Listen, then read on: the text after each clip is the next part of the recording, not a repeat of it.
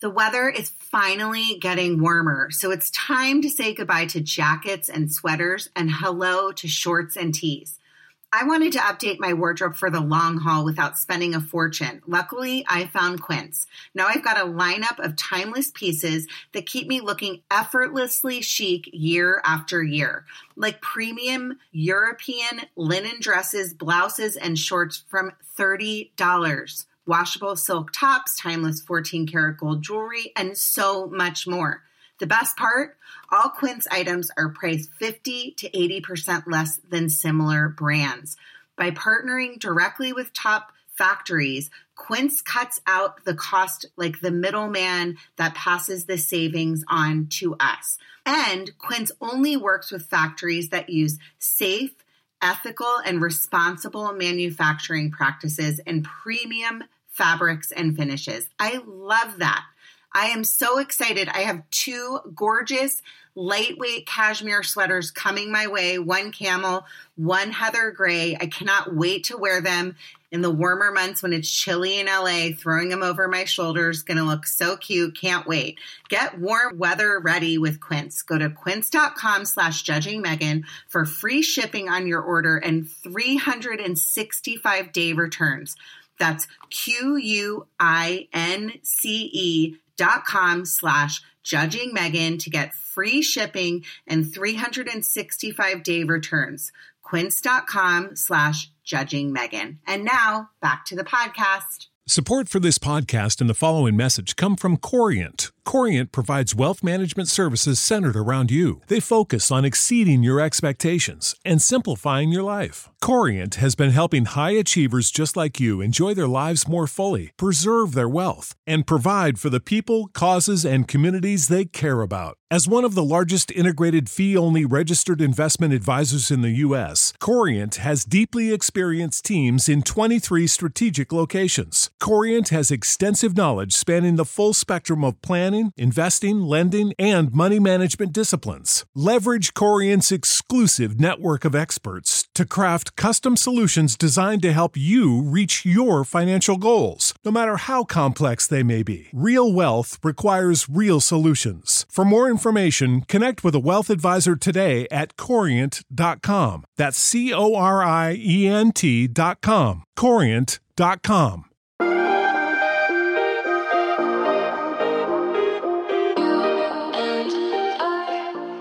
Hi, everyone. You are listening to Judging Megan with your host, Megan Judge. I just took a much needed week off of recording. I have recorded consistently to bring you guys episodes weekly, and I haven't taken off since Christmas. So I was like, you know what? I just need like a week to just not record. And a lot of times, to be honest with you, some of these episodes are hard. And the episode that we're going to be sharing today is hard. And I just sometimes need like a break to just not have to talk about hard things. Although selfishly, this stuff helps me and it makes me feel like I have a purpose in life and I'm helping other people. So I love doing it. But I'm happy to be back. I'm especially grateful to my guest today that I'm going to introduce in a minute. But I was going to ask my listeners that I love so much, all of you, if you ever are so inclined, the reviews that you leave me on Apple especially are so appreciated. It helps new listeners find me. So I really appreciate people taking the time to go to Apple and leave me a quick review.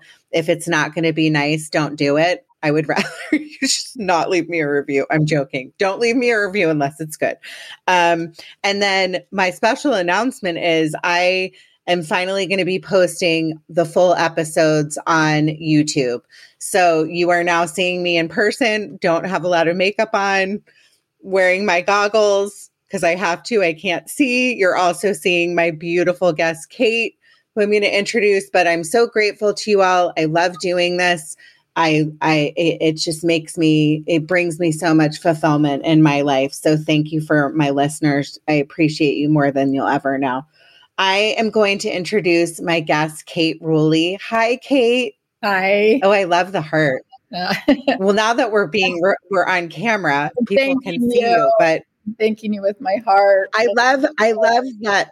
I love that you and I met over social media, and you had listened to an episode because you're dear friends with Michelle Leopold, who, if my listeners have not heard that episode, it's a very, very important episode for people to listen to about fentanyl and the crisis of fentanyl and losing her son Trevor. Yeah. And spreading the message about fentanyl awareness is her mission in life. And I'm doing everything I can to also spread that message. And so, Kate, thank you so much for coming on. And I'm just so grateful that I now know you and we've been messaging each other.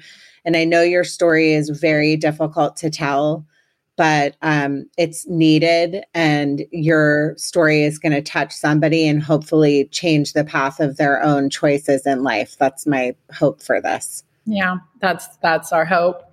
I just have to share that Michelle gave me this bracelet, and there's 2 little arrows, but on the inside it says, "Keep effing going." I don't know if we can swear on these podcasts or not, but anyway, No, I swear pretty much every episode. I love that. I need one of those too, because my favorite thing to say is keep going. Yeah, keep effing going, everyone. And she wears this too, of course. So you both wear it because you're each other's support systems, right? Mm-hmm. Yeah. And, want to share any chance we get about our beautiful sons. And, and the hope is that we can save lives, that we can help parents know how to see signs and, and be able to help their young people. Children. Yeah. So Kate came on today because we're going to share the story of her son. It's a very hard story, I know, Kate, for you to talk about, but it is important for people to listen to. This episode is and could be triggering for somebody. So I want to say that before we share the story.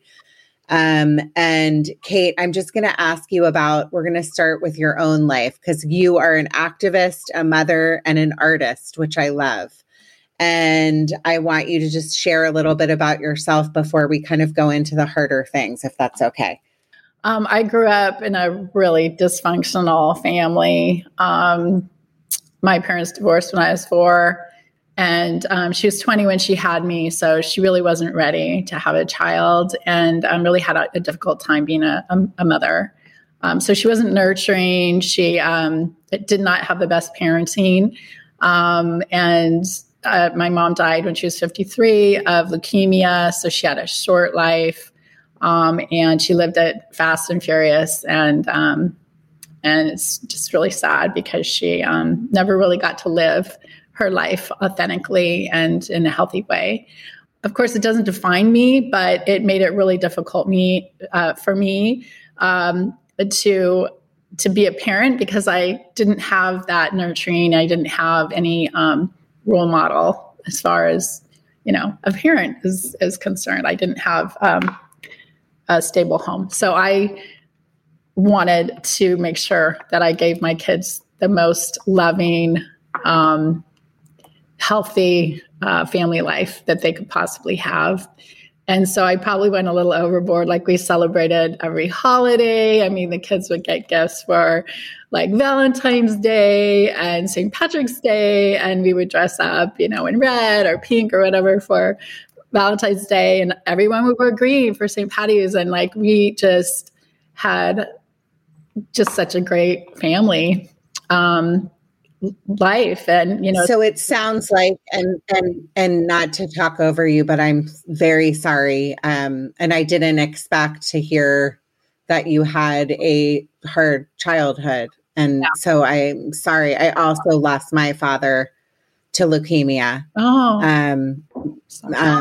Yeah, so I understand the disease. He was 46 years old, and so I'm assuming you were pretty young when she passed, if she was 53. She was 20 years older than me. So I was 33 when she died, and I hadn't had any of my children yet. So she never got to meet any of her grandchildren. Yeah.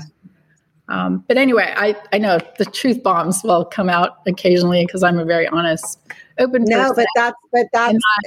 No, that's part of why I ask these questions, is because I always want to find out the history. And it does make sense when you come from like a dysfunctional childhood, or there's issues, or like, you know, alcoholism or abuse or anything like that, where sometimes parents overcompensate when they become parents because they just want the opposite for their children than they had, right? You know, I'm really glad I did. And, you know, lately, part of my healing has been watching home videos. And something that I do as an artistic, visual, creative person is I do photography and a lot of video. And so I'm sort of like the historian of our family. So I'm always taking pictures and recording every event, you know, not just for my family, but also for my siblings, families, and friends. And so I have a lot of videos, family home videos, which I've been watching. And so that's part of my healing, is to watch these videos, to see Warren when he was a baby. I just watched the birth video of my twins with my husband the other night and wept. Watching them, I mean, the whole thing, like it was a cesarean and them being pulled out of the body and everything. And it's so healing and beautiful to go back and relive those moments. And it's so healing. So I've been doing that. And so I'll say this to you, that something that I think, and for my listeners, the best thing that you can do in life, and somebody told me this once, nobody's going to care. Like, I'm one of those people. I only like to get my picture taken if I look a certain way, or I don't like when people just come up and I'm in like a weird conversation with a double chin. Like, I'm like, don't take my picture. But someday you realize that the pictures and the videos, you hold on to those for dear life. Like, there is a video of my dad and a tape or something, and that's really all I have left. And my mom recently came on the podcast to share. She I want to watch. And I thought to myself, and I said to her on this one day, it makes me tear up to think about this, how lucky I am that I'll have that. Yeah. So true. It's so true. My dad was I didn't think I'd start crying. I know. But let's keep going. I cry at like commercials. So do I. I'm the same way. Yeah. An MCI commercial or whatever it was, that telephone one, you know, reach out and touch someone. And oh my God. And I would cry at that. Oh, or like diaper commercials. There's those commercials where like, you know, like they're having like the mother and like the baby, and like the baby saying, like, I'll just cry over anything, but it's not, when I'm recording my podcast and I cry all the time, it's not always great for my audience, probably. I didn't wear any mascara on the bottom today, but I was just going to say, my father passed away a couple years ago. He had stage 4 lung cancer, and sadly, he, the whole thing was really tragic, the timing and everything, because he was diagnosed 2 months after my son died by suicide. And so I had to deal with my father's slow demise. Well, passing at the same time. Within a year to the date, pretty much, that he was diagnosed. So I lost my son in 2019. And then during COVID, I lost my father to cancer. So that was, you know, double. Okay. whammy. I am so very sorry. And now it makes sense to me, though, that you and Michelle are tight, because you both lost your sons around the same time, correct? Exactly. Yeah. And I'll talk about that too. But I just want to say that my dad was in one of these home videos, and he was, I would ask him questions intentionally, like about his past, because I want those family stories, right? Like, you're talking about your dad, and just seeing that video of him, and that you can really treasure that. And so I would interview him and ask him questions about his childhood. And it was just so great having that, such a treasure. So I just wanted to add that too. You just watch that. So it was wonderful. Well, I love that. And I love that. I love that we're going to get into this story, but the best thing that you can do, people grieve in all different kinds of ways. And I just had an episode where we talked about grieving with the Good Morning podcast, the girls from that podcast. And one of them had lost her mother to suicide. And I can watch that. Yeah. And we talk a lot. Yeah. We talk a lot about grieving and how we all grieve in different ways. And grieving for me, because you can already tell I just started crying, is a lifelong process. And to normalize grieving of like your child, your dad, for me, my best friend, my sister, it's okay because you're going to spend your life grieving these people. You're never physically going to see them again. So for people to just say, oh, it's been this period of time. Well, I don't agree with that at all, because for the rest of my life, will be grieving my loved ones that I cherished and loved. So I just wanted to say that because I think that's so important to point out. I really agree with you. And I've been hearing a lot about how like your grief is a measure of your love, not that like I just posted that.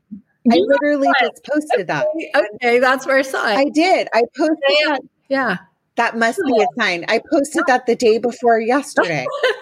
I'll send it to you because that is so crazy. Our love is so deep, and and not that if we're not openly crying and feeling heartbroken all the time, that our love wasn't as deep. But grief is love being expressed. And whatever you posted was beautiful. Yes. So that's what I'm referring to. Yeah. We forgot to. Oh, okay. I'm like, did you light your candle? I was like, Kate, are you? No, I have my candle. For the listeners that can't see, I was telling Kate before we started that every episode I light a candle. It's my little church, ritual that I do before I start recording. And it brings me like peace and happiness. And she was saying the same thing. It kind of like makes you feel like maybe our loved ones are with us right now. I don't know. Just lit mine. And this says, in memory of a life so beautifully lived and a heart so deeply loved. So that's for my boy and for all those that we've lost to suicide. I love that. So let's get into this story. And I know this is difficult. I've openly talked to you through social media and my audience about my own period of time in my own life where I didn't want to live. I was having suicidal ideations, and I struggled with it for a long time, like a full 8 months of my life. And I couldn't get it out of my head. And I will tell you this, I'm not crazy. It was a situational depression that had boiled up from being diagnosed with complex PTSD stemming from my childhood. And I really saw no other way out. And the thing is that people need to understand, because I think I've done a lot of research and reading on this, is when you are suicidal, you're almost like made the villain, that you're so selfish, or if you were to somebody did take their own life, then everybody goes when they pass, oh, you're so selfish. You're so this, they were so that.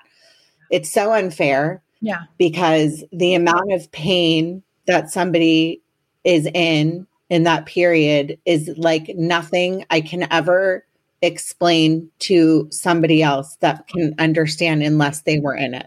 So I just want to say that. And I would like for you, if you're okay, to share the story. Yeah. Thank you so much for sharing that. It's really important for people to understand. You're in so much pain when you're in that place, like you expressed so well. you don't think rationally. You're not thinking about how things would affect other people. And especially as a 17-year-old boy, which my son, when he died, he was just over 17. He was a high school senior. And he was an extreme introvert. So he wasn't someone, and I'm probably an extreme extrovert. So our personalities are, we're really different. The way we connected with others, and like as an extrovert, and I think you're probably an extrovert too, we need people to fill us and to be around people energizes us, whereas an introvert needs their time alone to recharge. And so it was really hard for me to really understand him and his needs, and he didn't understand me. It was hard to communicate to begin with, because we were both opposite in our, in that respect. As a child, though, interestingly enough, he seemed to be extroverted, and he was really goofy and just joyful, bouncy. He loved jumping and running and typical boy, antics. And one of his favorite things to do was to do running flips. And he was constantly doing running flips. I had a slip and slide in the backyard, and he's running flips. And it was just amazing how he could just do them anywhere, even like in his bedroom. One day I heard this thumping noise, and I was like, what on earth is that? So I go upstairs, I knock on his door, and I was like, what's going on in there, Warren? And he goes, oh, I'm practicing my flips. So that's who he was, and cracking jokes and goofy and just so different than the person he became. And one of his friends said that when he started high school, his freshman year, he changed, and he became very withdrawn, more and more so over the years, until his senior year, where he was just really shut down. But it was a slow process, and so it was gradual. So, it wasn't like an obvious sign that we saw. So freshman year, he just stopped being goofy. He was more serious, but you could attribute that to him wanting to do well in school and him taking school seriously, because he was, and he was getting, really good grades. And he was on the tennis team, and, outwardly he was, really high functioning, and which a lot of these kids are. And that's another reason why it's really hard to realize that they're in trouble, because outwardly they are doing all the things that would make you think that they're okay, that they're thriving. Mm-hmm. Same, right? Because you're like a really ambitious woman. You were doing all these things when you were suffering, smiling, no one probably knew what was going on inside of you until you started talking. Until I started talking. And then you did. I started talking. Yeah. And you did. But and before, then I did. Yeah. No one would have known, right? Because you were outwardly living your life. Weren't you? Like functioning? Well, I think that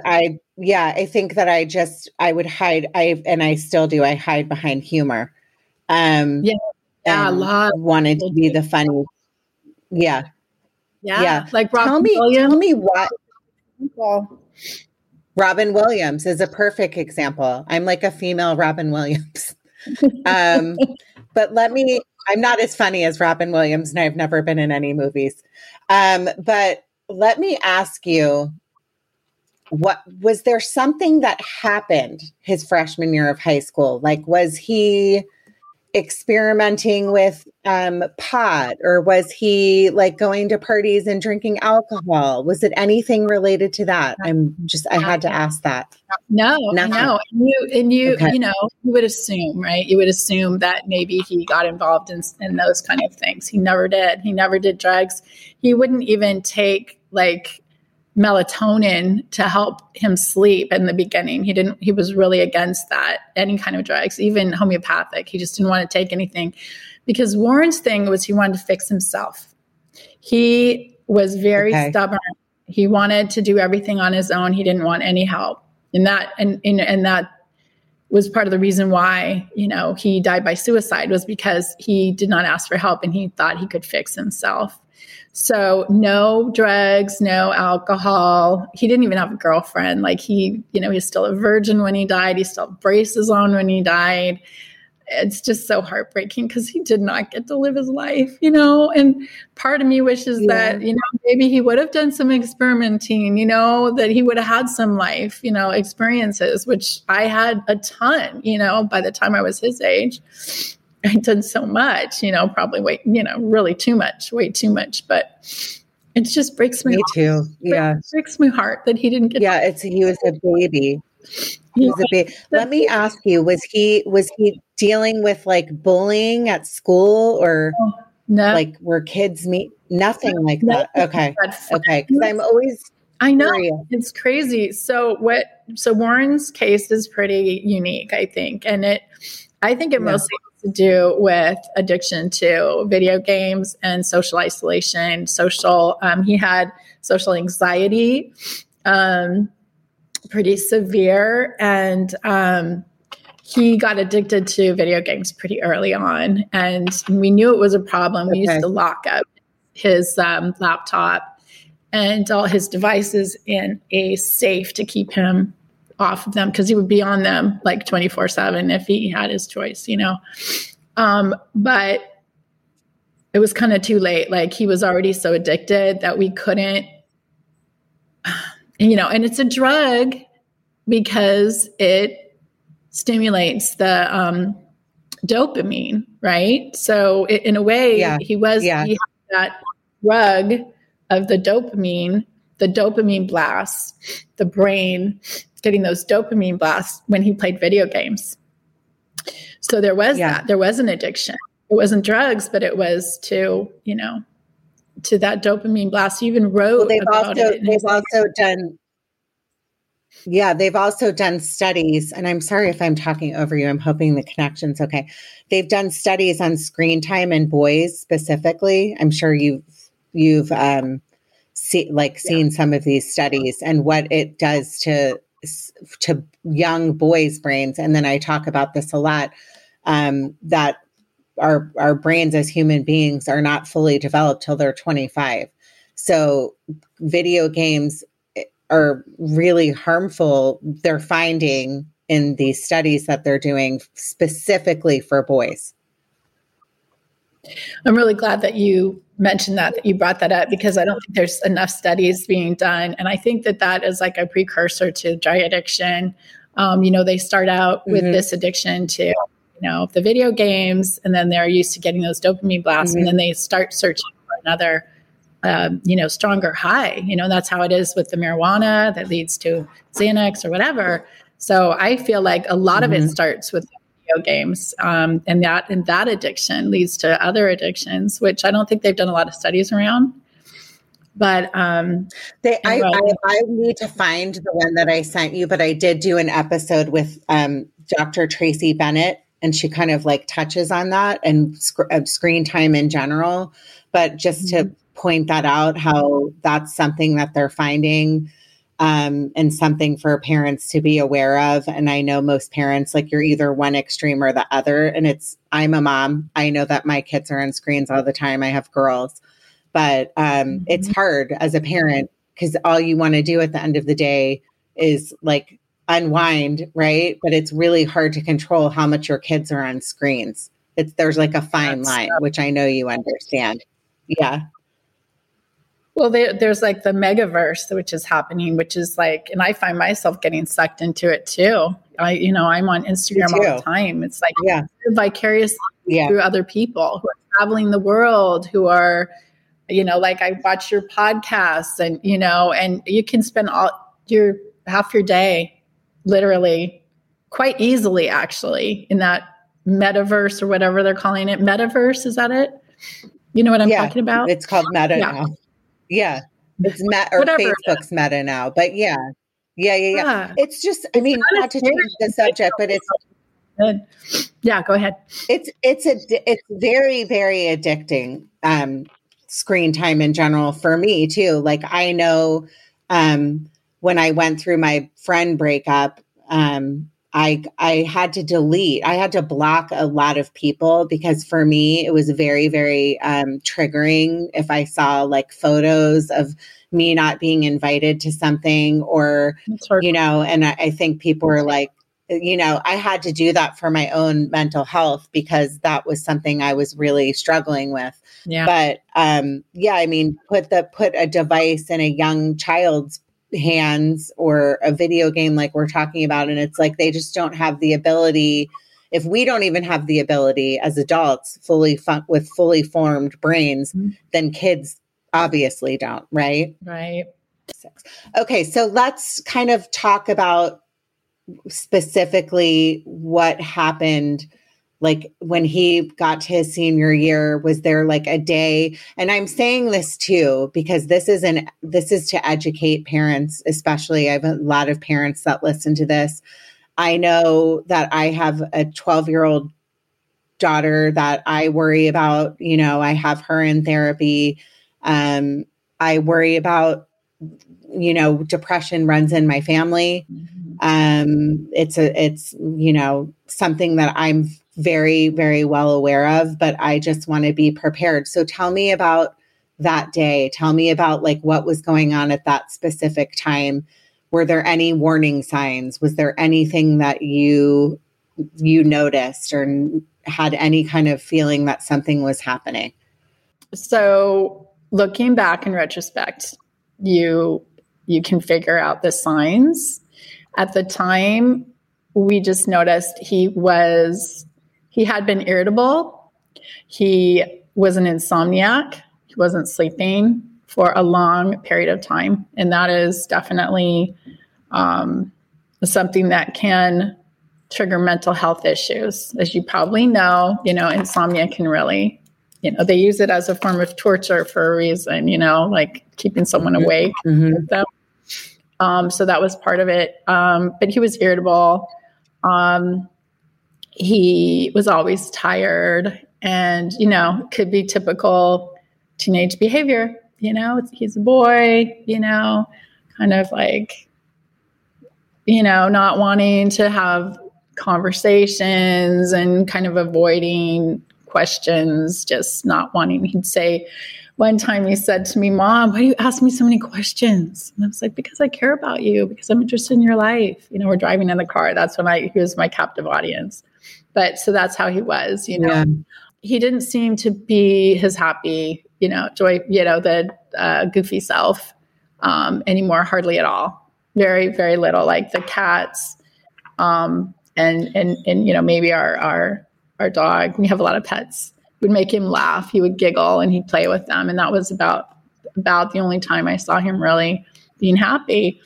But, you know, we attributed his seriousness and all of that to, you know, him wanting to really do well in school, which he was. So he was getting the best grades of his life. He was really applying himself. So basically that's how he was showing up in the world at that time.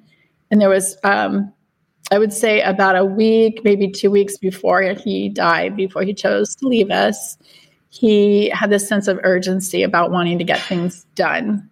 Okay. He never gave things away, never talked about, you know, how we'd be better off without him or how, you know, none of that. Never talked that way. You know, he didn't talk much at all.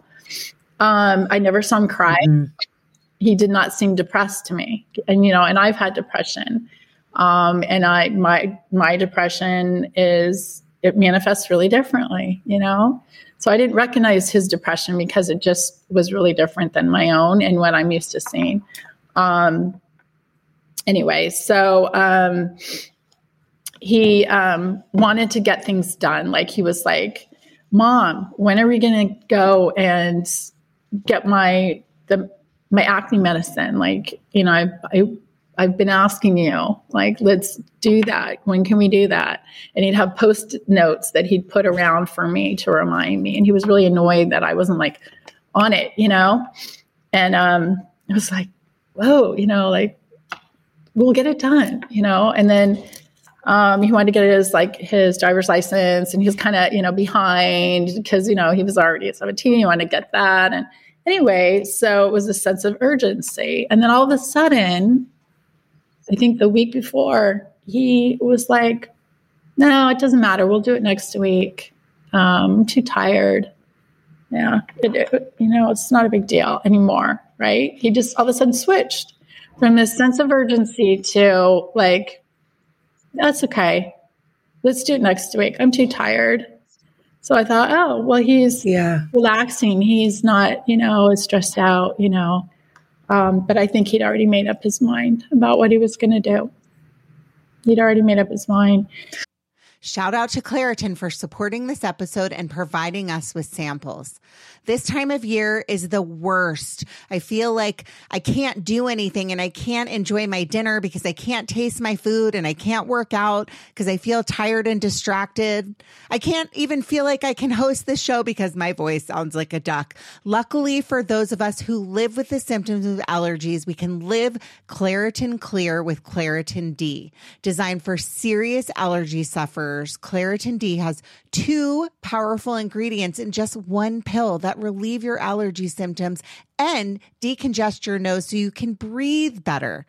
I feel like I've been using Claritin D for probably a few months now, and I have really noticed a difference. I can work out. I'm not feeling like my eyes are watering and my nose is all stuffed up. I can speak without feeling like a frog has jumped into my throat.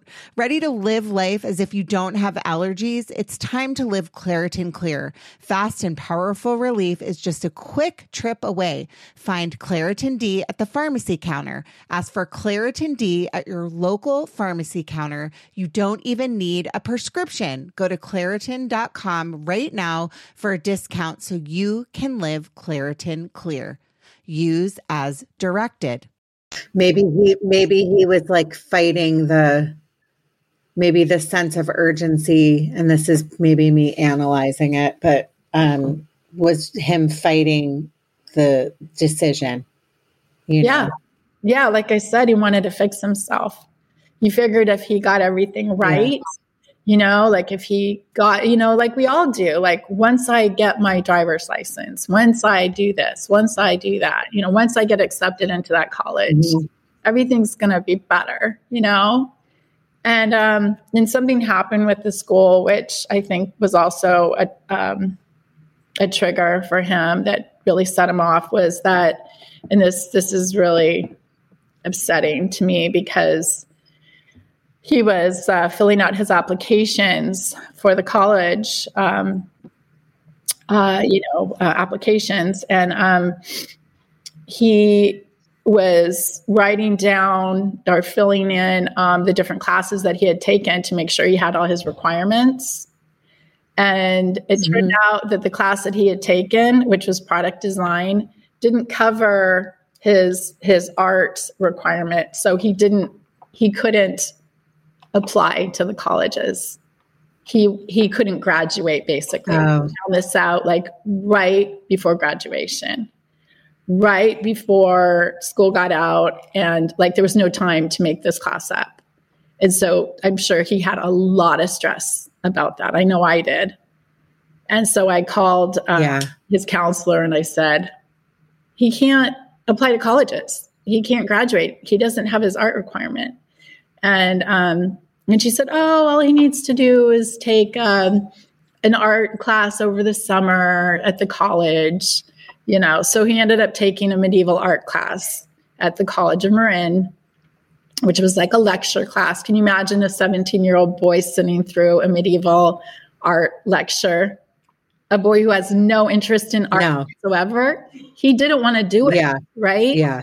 And he would make up excuses for us to pick him up. Like he'd say the class was canceled. He didn't want to do it.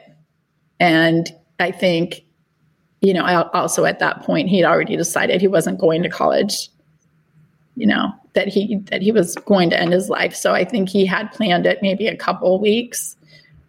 He had made his decision at that point. It's not working out. I can't go to college. it's just too hard. It's just too much. And he opted out. Yeah. That's what it's like. It's like they opt out. It's like, this isn't working out. Yeah. Nothing's going right. I can't get a girlfriend. Can't graduate from high school because I don't have my art requirement. I can't get into the colleges that I want. You know, so many things were going against him, and he worked so hard. He worked really hard. He tried so hard up until the very end, you know. But that's the thing, you know, it's like it gets better and you can fix things. And that's the thing about young people, like you said, you know, like their brains and prefrontal cortex isn't fully developed. So they don't know that it's not going to always be this way, that there's actually a future that can be better, because they don't have a concept of the future. They don't understand better, you know. And so that would be my message, like, to, you know, anyone out there who's just so frustrated, who just feels like nothing's going right for them. You know, it does get better. It can all change tomorrow. Everything can completely change, you know, and you know this, right? Yeah. I mean, but that's the thing. It's like life is not easy, but you just, you know, when you are in that place, and it's different for everybody that's suicidal or feels those feelings, everybody has a different story, but it's like when you have just given up and you're hopeless, you know, I tell the story of, and I've told it on the podcast before, of sitting on the beach, you know, and looking at all I ever wanted was to be a mom. And I wanted 2 little girls specifically. And I was looking out to the ocean and I saw my girls playing, and I thought in my head, like, this is my dream. And I just didn't care anymore. And like, that's when I was like, okay, but that's also because I was an adult. So I had the ability to go, this is bad. I need to like really figure this out. For me, I went on medication because I had to. Mm-hmm. It was like my last stop. You know, it was like either this is it or it's not. And I'm not saying, by the way, that I don't still struggle.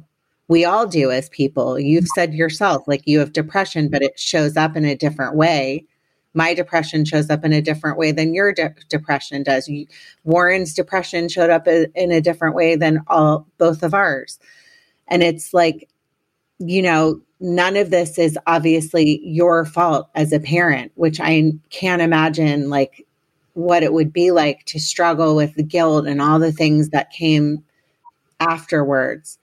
But it is just something I wanted to point out. It's like something that you can't control. It's like this dark demon almost that's telling you that you don't want to be here. That's the best way I can kind of describe it for myself, you know. No, it took over, and it sounds like that was him. Yeah, that you know, people will say there was a voice, you know. And one of my friends, her son jumped off the Golden Gate Bridge a year ago in August, and he had a psychotic break from high potency THC, and he had a voice that was telling him that he needed to go and do that he needed to jump off the Golden Gate Bridge, and just was relentless, you know. And, you know, the voices, you hear that, you know, that it's almost like these demonic voices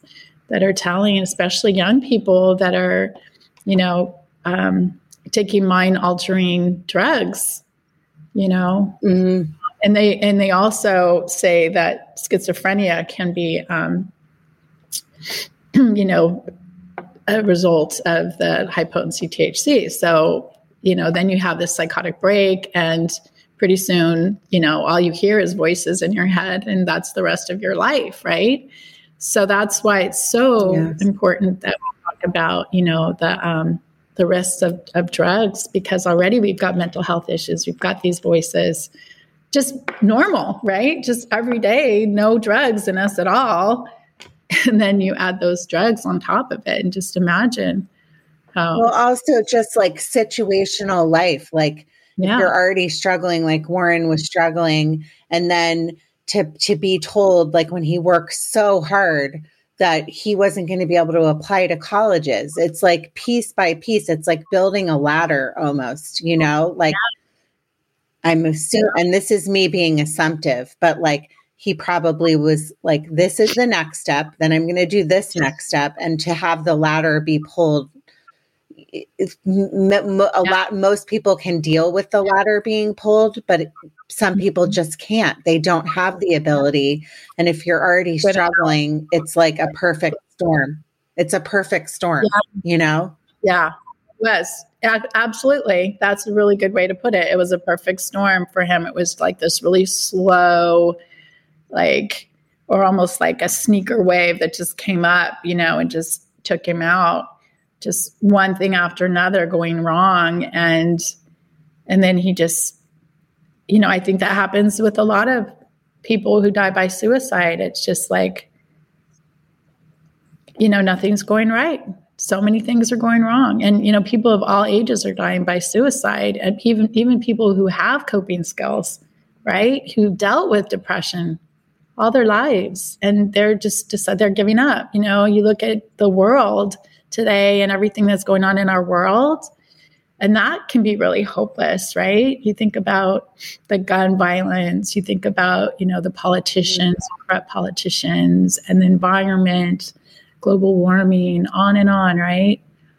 And that can make you hopeless. Even if you're someone who is hopeful, who has a positive worldview, that can even make someone who doesn't even have depression feel hopeless sometimes.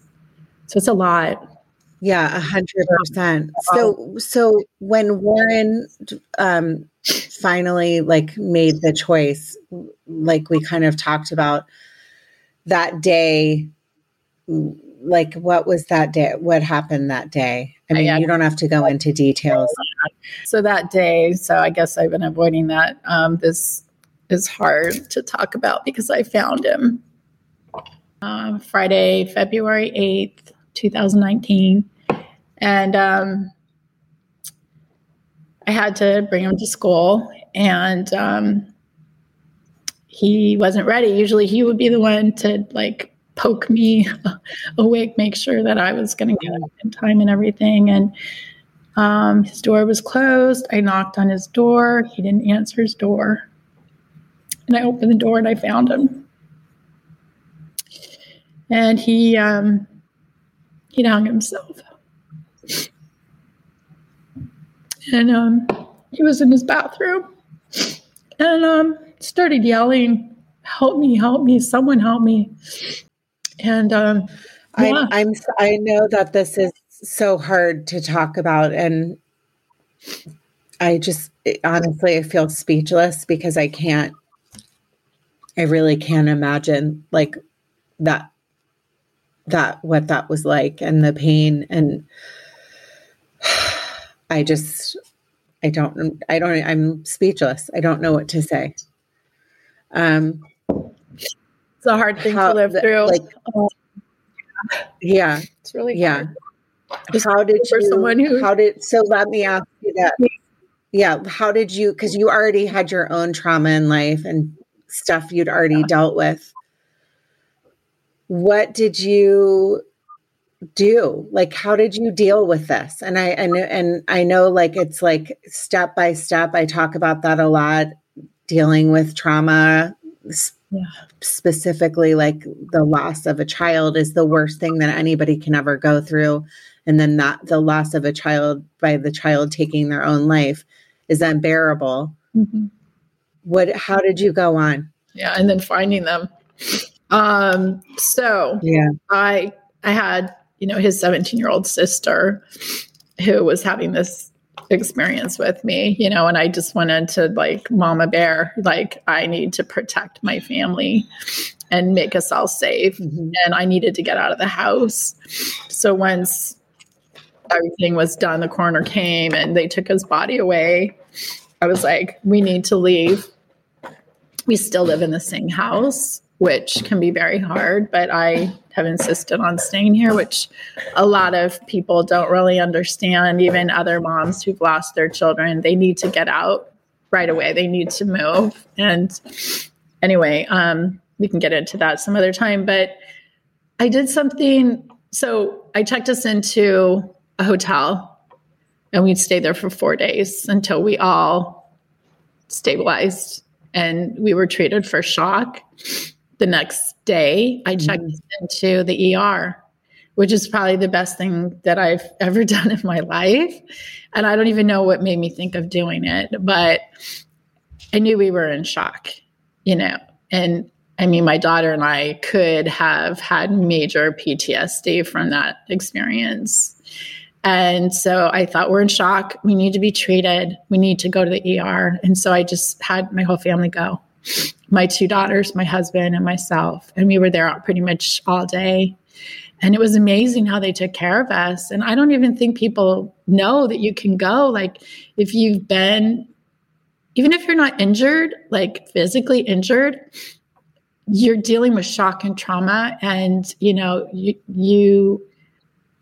and so they took really good care of us. They gave us warm blankets. They gave us sedatives. They gave us, something to help us sleep, and then a therapist came to talk to us. We had to wait a while for him to come, but he spoke to each one of us individually, and he's a trauma specialist. And then he became my husband. And then he talked to us as a family. And he became my husband's therapist, and he's now my therapist, and he's been in our lives ever since. But I mean, he's an amazing man, and he's just been such a blessing to us.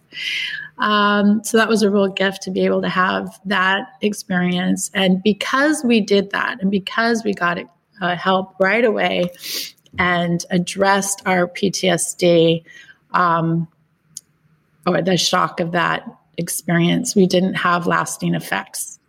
So I don't have flashbacks. I did EMDR. I don't have flashbacks. I can do my laundry, which is, the laundry room is right next to his bedroom, right next to his bathroom where I found him.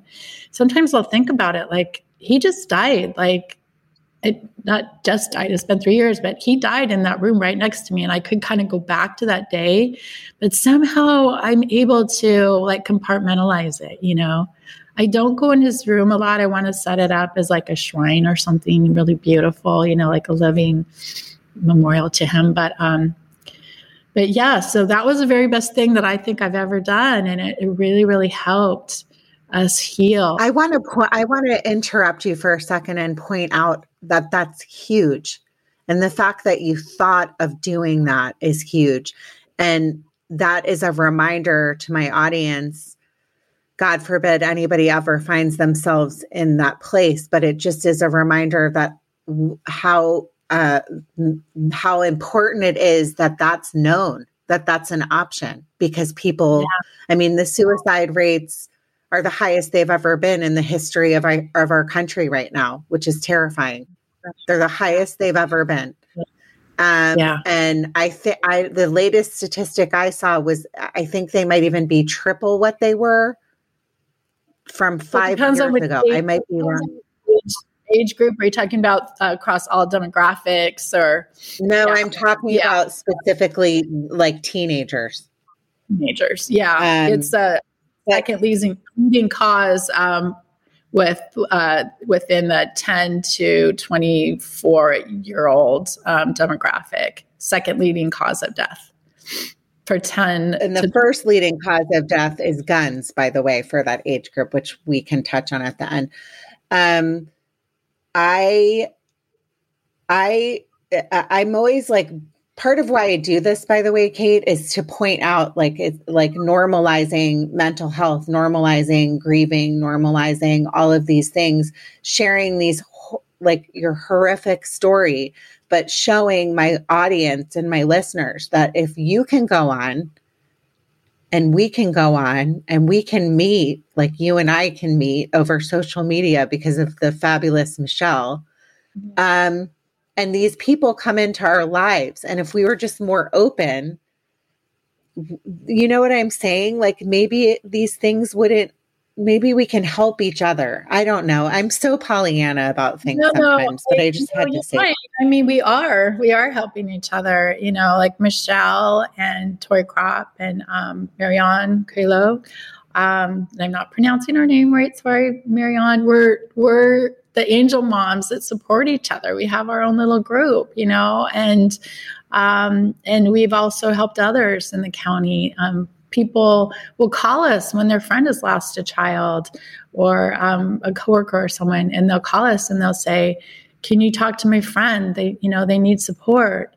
And so we are helping each other. We're supporting each other, and that's how we get through it. We hold each other up. Sometimes, one of us can barely walk anymore. We're just like going through a really rough time. And there's been times when other moms have been suicidal.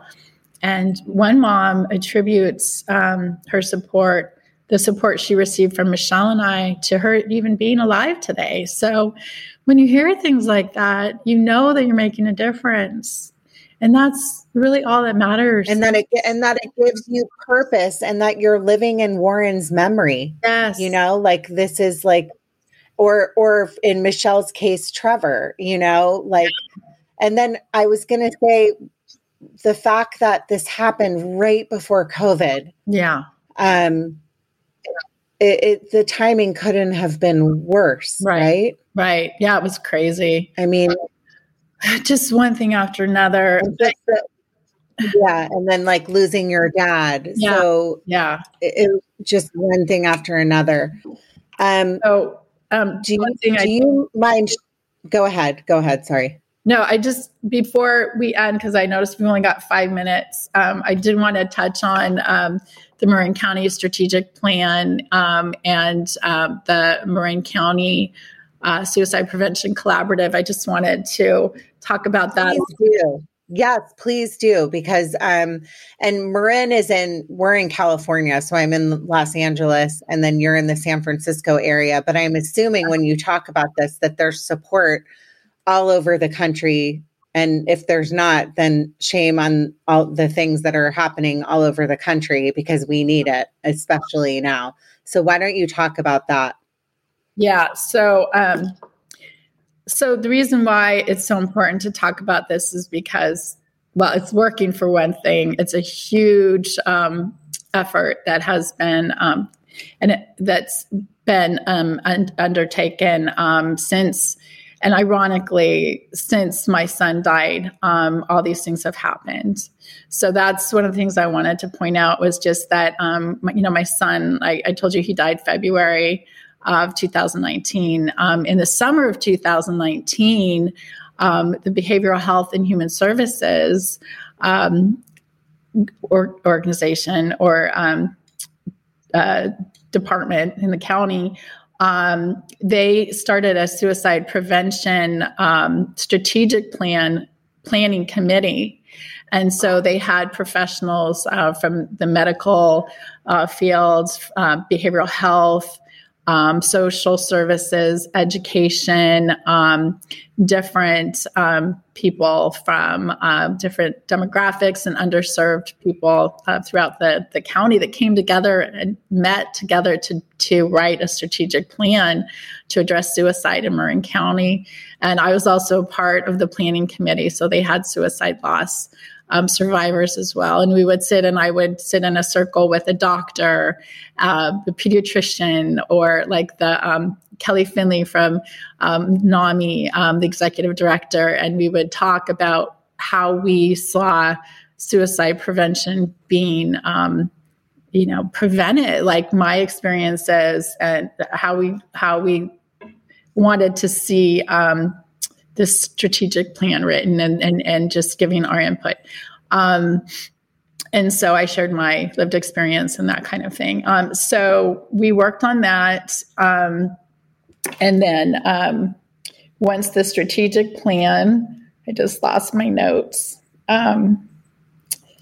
was implemented, then, and it was a comprehensive plan that included practices that were proven to reduce suicide and suicide attempts. So it was, what is the word they use?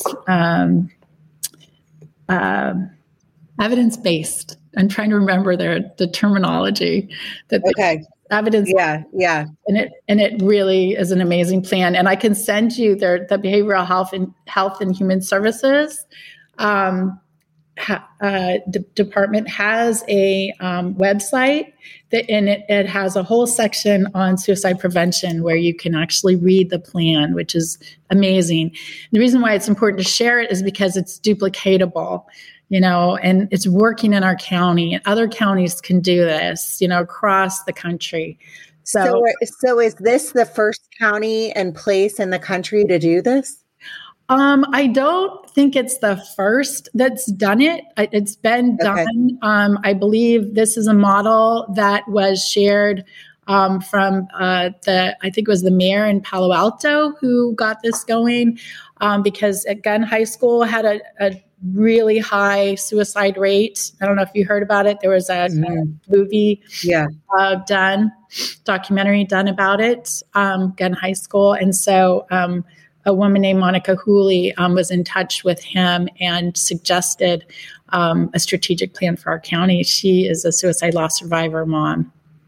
And she was the mother of Gabriel Hooley, who was one of the 3 boys who died in 2017 that led to the strategic plan being written in the first place. And those boys died within a 2-week period of each other. They were all high school senior boys. And so that's how it all started. And then my son died 17 months after these boys died. So you had the cluster, and then my son died. So, there is definitely something to be said about the clusters and how it plants a seed. It does happen. I believe it happened to my son, even though it was 17 months later. I do believe it was directly related to his death. So then we had the strategic plan, was announced. The supervisors, the Marin County Board of Supervisors were, part of this from the beginning. And so it was approved, and they gave it their blessing, sort of, the whole formal, they have the, what do they call it, proclamation. And it was really exciting. That all started I believe it was in February of 2020, which was a year after my son died.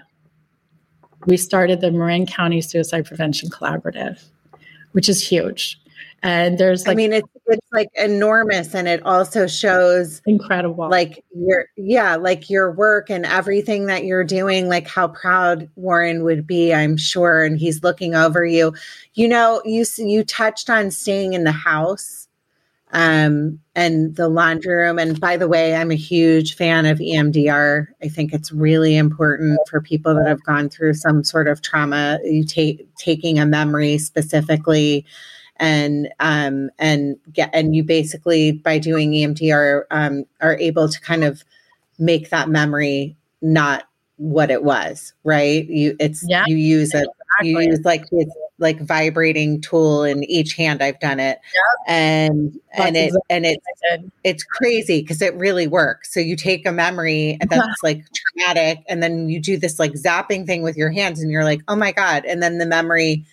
So it makes sense to me that you are able to like successfully use EMDR, and then staying in the house, I think, is a beautiful thing in my opinion, because it's like you're surrounded by happy memories and not letting that one memory take away all of the years that you had in your home. And then I'm a huge believer in like spirit, and I'm very spiritual, and knowing that my angels are always with me, and my dad and my sister and Julie, my best friend. So I think that's a beautiful thing. Angels. I love this one because it looks like an angel. Do you see his angel wings? Yeah. The water? Yes. They make wings. You see that? Yes, I love it. I love it. So I have this Let me just ask you in closing, because I know this is for my audience, the listeners that are listening to this is a really hard, triggering episode. Kate, you're amazing that you came on and you shared this and that you're doing something, like living your life. Like I know some people hate it when you say, oh, everything happens for a reason. I mean, the worst things happen. Oh, so handsome. I wish everyone, in case you want to see some of these pictures that Kate's showing me right now, go to YouTube. Judging Megan podcast is my channel. I just kind of basically am starting doing things on camera, but you can see some of these photos.